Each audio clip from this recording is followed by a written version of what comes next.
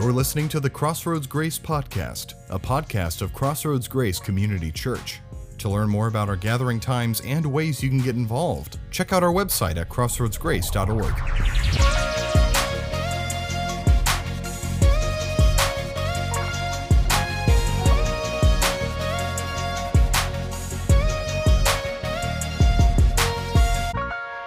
Guys, we're in a series. It's called Perspectives. It's looking at the Gospel of Mark. So if you have your Bibles with you today, I'd love for you to join me in Mark chapter 4. That's where we'll be at. So Bibles or Bible app, you could look at either one. Mark chapter 4 is where we'll be at. Ashley, go ahead and throw that link in there for me right about now. And that way they can be caught up with us too. Thanks again, Crossroads Online, for being with us today. So Matthew, Mark, Luke, John. First 4 books of the New Testament, and they give the account of Jesus' life, his ministry, and his teachings. And we call them the Gospels. So they're called the 4 Gospels. And Mark is one of those gospel accounts that we have in the Bible. So what we've been doing is using Mark's gospel account to consider the different perspectives of the people found within the text, and then asking ourselves, hey, what does that teach us about Jesus? Like, what new perspective can we learn about Jesus? And perspectives are important things to have. Perspectives are what help us learn new things that we might not have known before, or maybe change some poor thinking that we had because of poor reasons that we had. And it forces us to look at things from different angles while still grounding us in reality.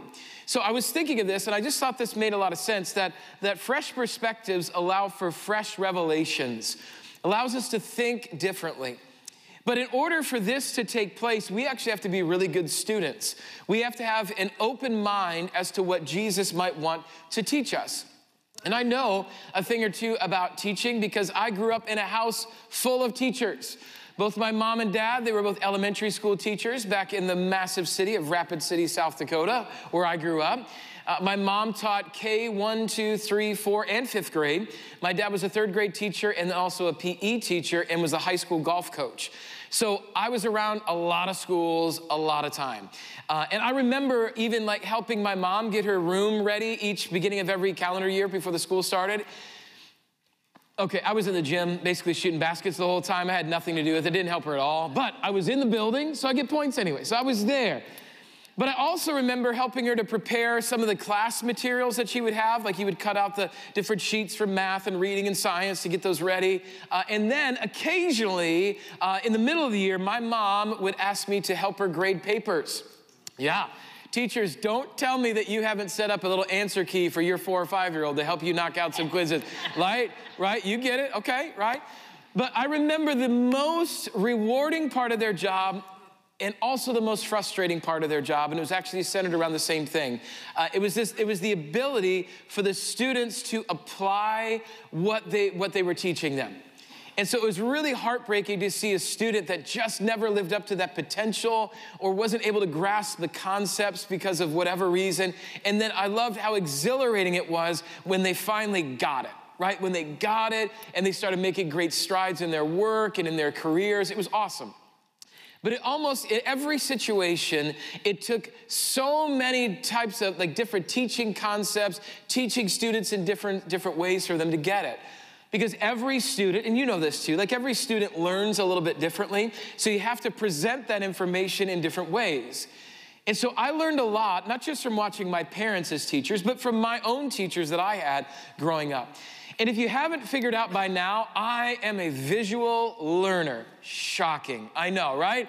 Like, I use tons of visual aids in my message. And in fact, every message series that we come up with starts on a blank dry erase board that I just write stuff on, and my team work together, and we just want to visualize all that God's doing and where he might want to take us. Because I love being creative and having the scripture kind of come alive in a new way, not just for you, but for me too. And I'd love to say that, I am groundbreaking. I'm the only one that's ever done this, but that's not true, okay? Jesus was the total master at this. He constantly was teaching. He would use visual aids and word pictures. As you read the scriptures, he talks about like roads and trees and lamps and fish and goats and sheep, and he even used people as visual aids. He'll use metaphors in his sermons to explain complex subjects. Jesus would say things like in Luke 13, he would say, then Jesus asked, what is the kingdom of God like? What shall I compare it to? Later on in the Gospel of Mark, he's going to say, the kingdom of God is like ... So he's always trying to be able to connect with us in different ways, but he also would use stories, and he called them parables.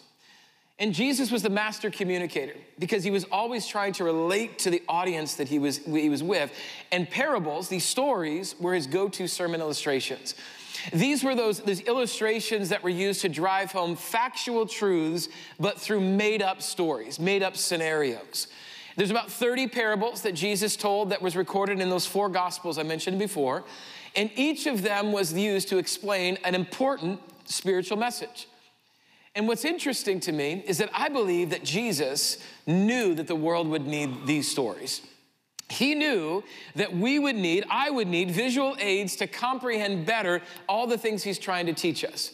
And I think that he knew that there would be people like me, people like you, that needed just a little extra help to understand all that God was trying to teach us in this life.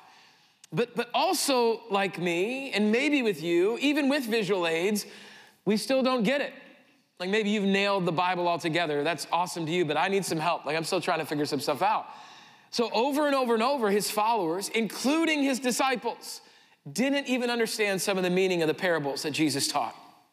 If you jump over a couple of verses in Mark chapter 4, if you look at verse 33, it explains this. It says, with many similar parables, Jesus spoke the word to them as much as they could understand. He did not say anything to them without using a parable, but when he was alone with his disciples, he explained everything. So I really love that last part. That Jesus didn't put his disciples on blast when they didn't understand things, but instead he was patient with them. He chose to teach them because he knew this. He knew that they were going to carry this message of the kingdom of God, of his grace, of his forgiveness to the entire world, and so he wanted to make sure they understood it. And he knew for them to understand, he would have to teach them. So here's what we're going to do. Chapter 4 is interesting because we're going to look at, Jesus is teaching his disciples a lot in chapter 4, and he does it through parables, these stories I mentioned before. Example, if we look at verse 1, it says, after Jesus began to teach by the lake, the crowd that gathered around him was so large that he got into a boat and sat in it out on the lake, while all the people were along the shore at the water's edge. He taught them many things by parables. Okay, so today in chapter 4, we're going to look at 3 of Jesus's parables. And all of them are going to center around the same idea. And this idea is faith. It's faith. More specifically, how important faith is to grasping the kingdom of God that Jesus talks about. And how important that faith is to maintaining a connection with God. So let's do this. Let's look at the great teacher, Jesus, and let's see how he teaches us three lessons. And we're going to go through all 3 lessons. But as any good teacher does, you're going to see that he gives a test at the end of these lessons, okay? To his disciples, not to you, okay? I know you're breaking out of hives right now. I get it, okay? It's okay. But any good teacher, you have to have a test in order to understand if the subject stuck. I know you want a teacher that just like says, it's okay, just learn it, everybody gets an A. That ain't life, right? That's just gonna happen. So in order to know if it actually stuck, that's why they test you. So again, before you freak out though, let's at least listen to the lesson that Jesus is gonna teach us today. And then we'll see how the disciples did, but how you and I might do on this test that he gives. So Mark chapter 4, start in verse 2 with me. Let's dive in today. It says, in his teachings, he said, listen, a farmer went out to sow his seed. As he was scattering the seed, some fell along the path and the birds came and ate it up. Some fell on rocky places where it did not have much soil. It sprang up quickly because the soil was shallow. But when the sun came up, the plants were scorched and they withered because they had no root. Other seed fell among the thorns, which grew up and choked the plants so that they did not bear grain. Still other seed fell on good soil. It came up, grew, and produced a crop, some multiplying 30, some 60, some 100 times. Then Jesus says, whoever has ears to hear, let them hear. So as I said before, Jesus is the master communicator.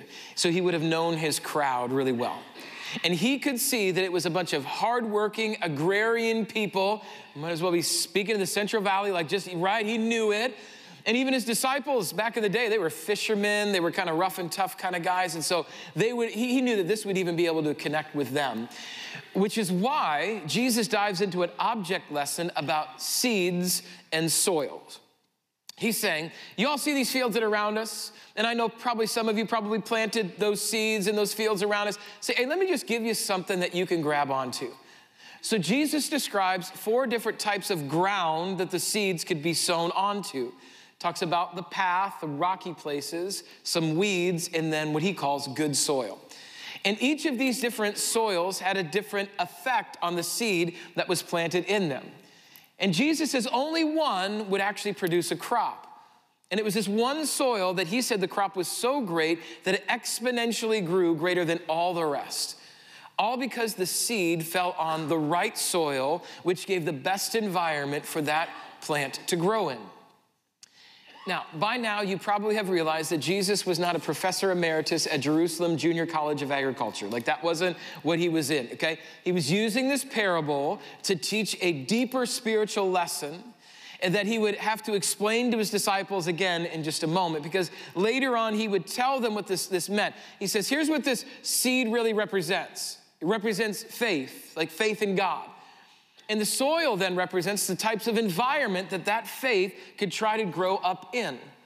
But the more hardened or rocky or weedy our life, our sinful life is, the less chance that faith has to grow.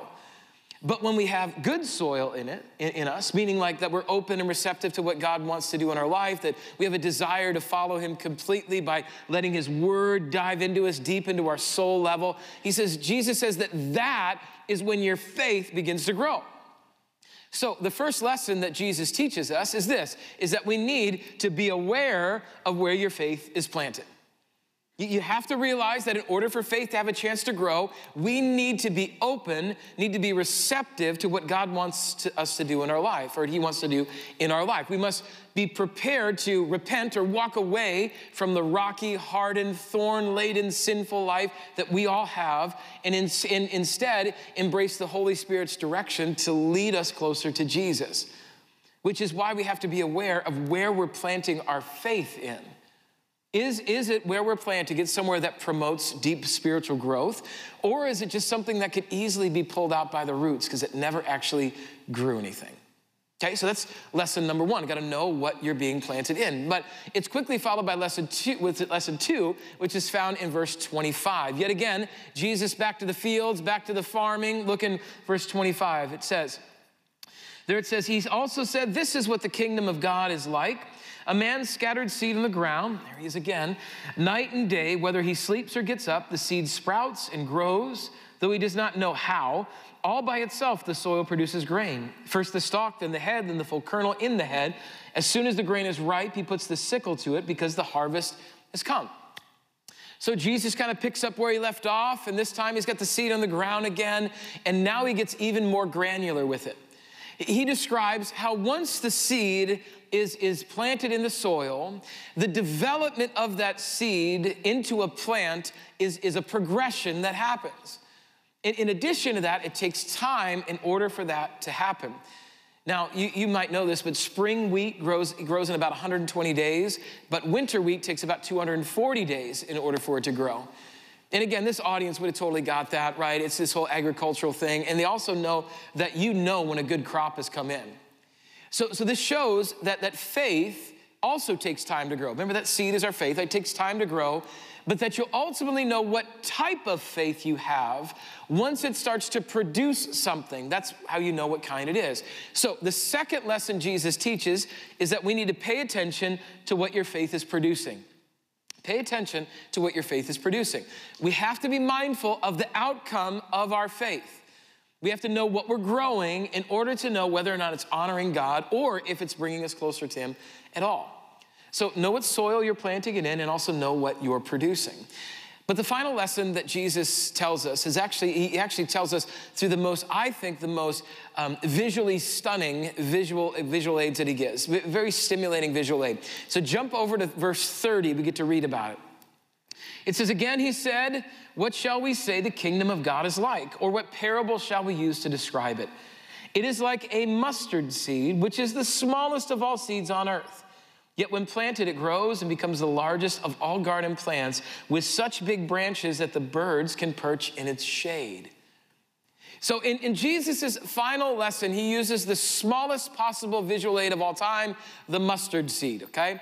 Now, you have to take my word for it. Inside this jar are little seeds that are mustard seeds, and they're about 1 to 2 millimeters long. That's how small they are, 1 to 2 millimeters. That the naked eye even has a hard time seeing them, especially if it's in your hand. But yet when a mustard seed grows into a mustard tree or a bush and it's in full bloom, it reaches an average height of between 6 feet and 20 feet tall, and the branches are 20 feet wide. In the most ideal of conditions, you can find this plant to grow up to 30 feet tall, from 1 millimeter to 30 feet tall, but they all started with something very, very, very small. So Jesus points to this very small seed, and he relates it to our faith.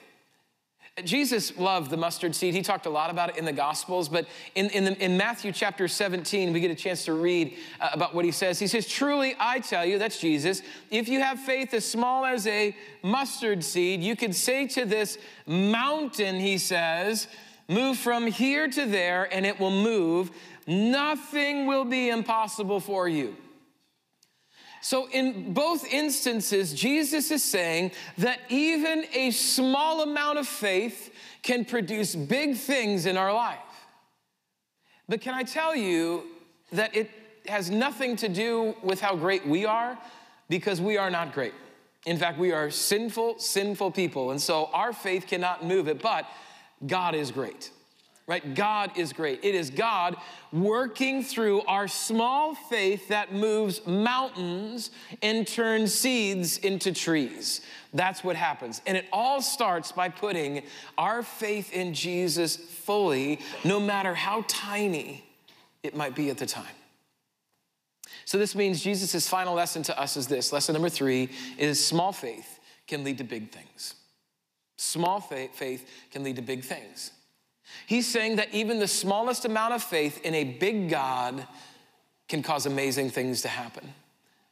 But if we bring all 3 lessons together, it starts with planting the small seed of faith in the right soil so that it grows the right crop in your life.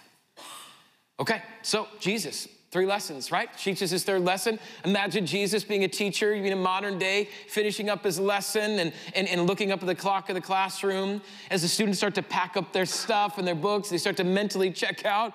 Jesus is like, okay, class, hey, the bell's about to ring. Take a few minutes, check your notes. If you have any questions or forgot anything, I'm happy to tell you. As the students start to leave, he's like, oh, hey, don't forget, hey, test on this, but it's gonna be a pop quiz. Not gonna tell you, it's gotta be ready. Students groan, checking their Facebook. This teacher is terrible, right? You know. And they head out the door. End of lesson, everything is done. Now it's time to let it sink in. Verse 35, we hear. It says, that day, when evening came, he said to his disciples, let us go to the other side, over to the other side. So after a long day of teaching, Jesus decides it's time to cross the Sea of Galilee, that's where they were at, to the other side to be able to rest. But I want you to notice something that he said. Really, really important. He says it was that day. That day.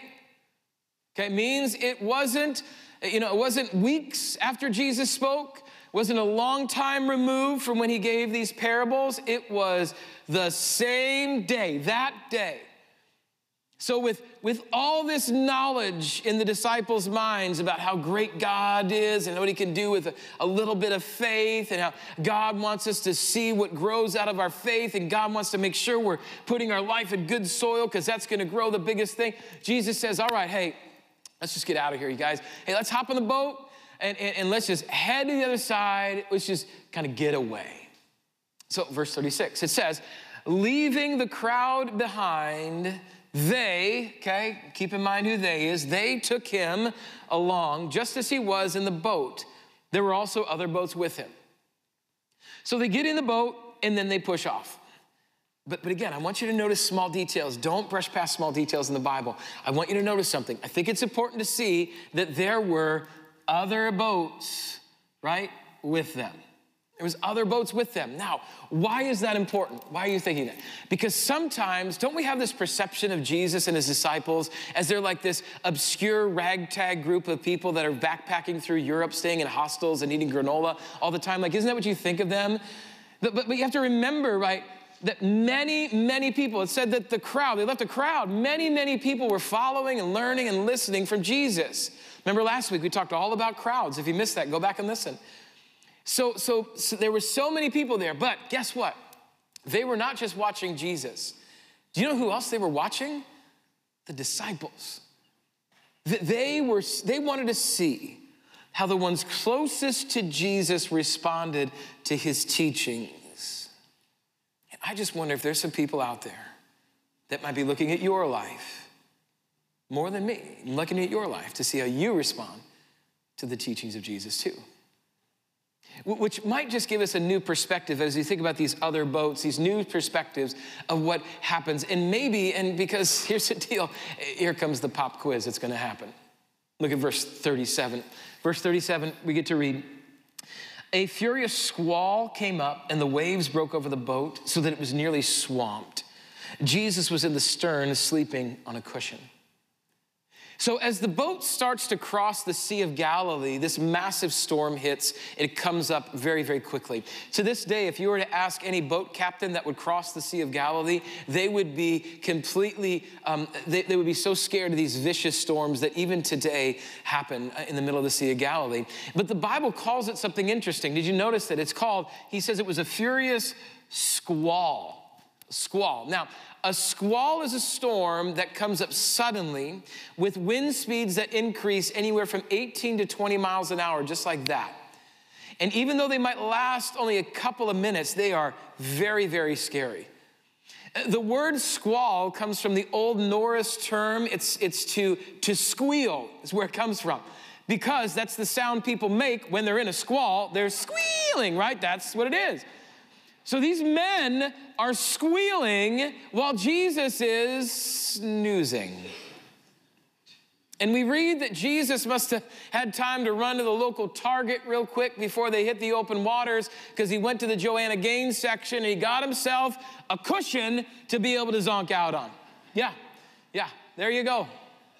So this just has to blow the disciples' minds in this moment. I mean, they are freaking out because the storm comes out of nowhere, and yet Jesus, completely unaware of what's happening, he's just sleeping, drooling on a cushion somewhere. But before we move on, can we just be honest for a second? Isn't it true that most of the time, when things come up in our life, they come up out of nowhere, don't they? It reminds me of what happened to my assistant, Rachel, this week. She told the story. She was driving from Ripon to the church here, and she was following a large truck on one of the back roads or something. And so she was driving. All of a sudden, some bits of dirt and stuff just start coming down off the truck and kind of coming onto a minivan.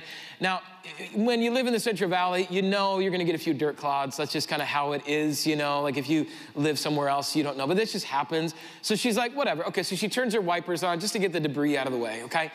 However, once the wipers started, the dirt didn't move how she thought it was going to move, as she had anticipated. In fact, it began to create a very brownish orange streak across the windshield instead. So that, coupled with the smell, caused her to realize that this was not dirt, this was cow poop. Yeah. She was being showered with cow poop, and the family minivan was now a rolling toilet paper roll going down the street, okay?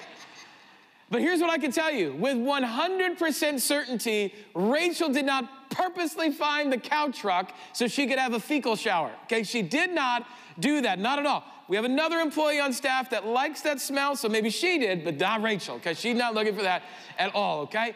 Now, here's the truth. I'm guessing that none of you asked for the stuff that you're going through either. Because you didn't ask God to give you hard times with your kids. You didn't ask him to give you a difficult time finding work, or to have health issues, or to have that pornography addiction, or to have financial troubles. No, you didn't ask for any of that. Yet sometimes when you're looking through the windshield of life and you hit the wipers, you realize you're in the middle of something you didn't ask for. But there you are. And just like the disciples, you're looking for Jesus. And it's in those moments when you need him the most and you think he's asleep, that you do the exact same thing the disciples did. Look at verse 38. The disciples woke him and said to him, "Teacher, don't you care if we drown?" So the disciples, they're like, wake him up. Now, why would they do that? Because they were freaking out. That's why. And notice really carefully, though, what they brought to Jesus as the reason why. They said, "Jesus, don't you care?" And notice that they also called him teacher. They were asking him the very core question of who he was. Hey, Jesus, you don't even care. Which that's deep. I mean, this is Jesus. It's their friend. So one that they've been following for I don't know how long at this point, but now they drop that, Jesus, you don't even care for us. Parents, this is like when your kids say, you don't even love me, right? As you're driving home from a 4-day trip to Disneyland where you spent money you didn't have on stuff you don't need and calories you don't need to eat, right? Can I get an amen from any parent, right? Anybody? 8:30 service, not one parent was they were like, we do it fine. I'm like, whatever. 10 o'clock, my sinners are here. Thank you for being here. Good. Right? It's what you feel. Don't you care, Jesus? But wait a second. What happened to the disciples? They literally just got out of Faith in Jesus 101 class. Where'd all the faith go? Where'd all the good soil go? Where'd all the mountain-moving faith, where'd that go? Where'd it go, guys? Not to mention that in all the other boats that are around them, they're watching this whole thing taking place. What are the other people in the boats thinking of their faith in the middle of that storm? The bottom line is that they lost it. Mustard seeds flopping all over the place, rocky soil spilling out, wilting fruit everywhere. All the fearless faith just got thrown out the window at even the slightest bit of adversity. And where was Jesus? He was in REM sleep, just hanging out on a cushion. Which, by the way, side note, did you ever wonder what Jesus dreamed about? Right? Yeah, it has nothing to do with the message at all. Just thought I'd throw it out there, right? Right? But regardless, Jesus sleeping. And do you know what? If he's sleeping, you know what that should tell them? He wasn't worried. He wasn't worried. I mean, didn't they hear Jesus say at one point, Luke chapter 12, if you flip over there, Luke chapter 12, didn't they hear Jesus say, who of you by worrying can add a single hour to your life? Since you cannot do this very little thing, why do you worry about the rest? Didn't they hear that? So why would these pillars of the faith, these disciples, those that had a front row seat to hear his sermons, the men that were handpicked by the Son of God, why were they losing their faith-filled minds? And you know what? I ask myself that question all the time. Why does my faith so often melt like an ice cream cone in the Central Valley heat? Why is it that I have short-term memory when it comes to what God's done in my life over these years? Why do I brain dump all the times God has come through in perfect timing and I choose to freak out? I get so frustrated and so disappointed with myself when this happens. Maybe you can relate too. But let me ask you this. Do you think Jesus was surprised by the storm? Nope. Do you think that he had a hand in the storm? Yep. And here's why. Because here's the fresh perspective of Jesus we need to see today. That Jesus teaches us to prepare us for the storms ahead of us. he teaches us to prepare us for the storms ahead of us. As we follow Jesus, we will constantly be going to school. You will be constantly learning about him every day. If you're breathing, you're learning. I'm just telling you right now. But at some point, that faith, all those lessons, all that we've learned has to be put to the test. I guarantee it. It has to. In fact, I want you to wrestle and think about this here for a second. Untested faith is not faith. Untested faith is not faith. Our faith has to be tested or it's not faith. Do you know what somebody that just practices basketball is? Somebody working out. They ain't a basketball player. You got playing a game, right? Faith is meant to be used in the game of life. And you take it from a pastor whose faith is tested all the time. And so were the disciples. So do you think they passed the test? Let's just keep reading, right? We keep looking at verse 39.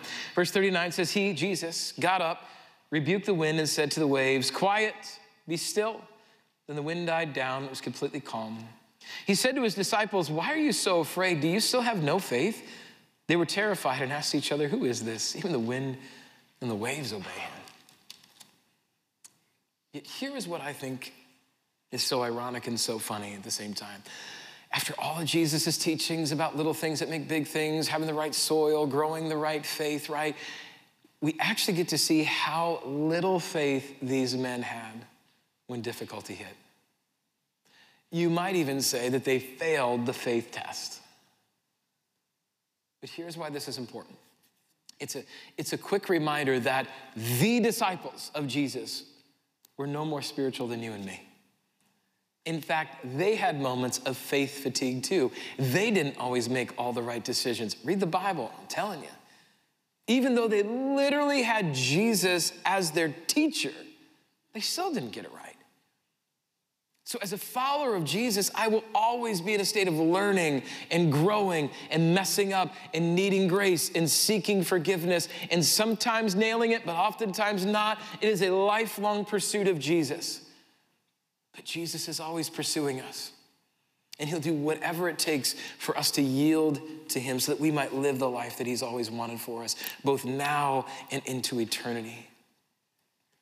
Jesus says, why are you so afraid? Do you still have no faith? He's calling them out. Now, why would he call them out? Because Jesus is not going to rub your back and tell you, it's okay if you don't have any faith. It's okay. No, you got to have faith. You've got to have mustard seed. You got to have something. You got to have faith. But as a follower of Jesus, I'm just grateful that Jesus shows patience through his parables. I love the fact when he says in verse 34 again, that it says that when he was alone with his own disciples, he explained everything to them. I'm humbled that God would still use a follower of Jesus like me who screws up and messes up and often is more afraid than faithful. He still uses me.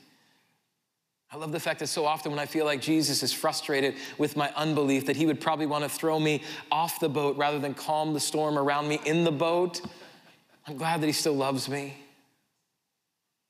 And when I start to feel that way, I'm drawn back to Peter's words. He's one of the disciples, actually the guy that Mark is telling the words of Peter in this gospel. I'm a man that knew a thing about being impulsive and kind of lacking faith often. I'm grateful that he said this in 2 Peter 3:9, that he would say that the Lord is not slow in keeping his promise, as some understand slowness. Instead, he is patient with you, not wanting anyone to perish, but everyone to come to repentance.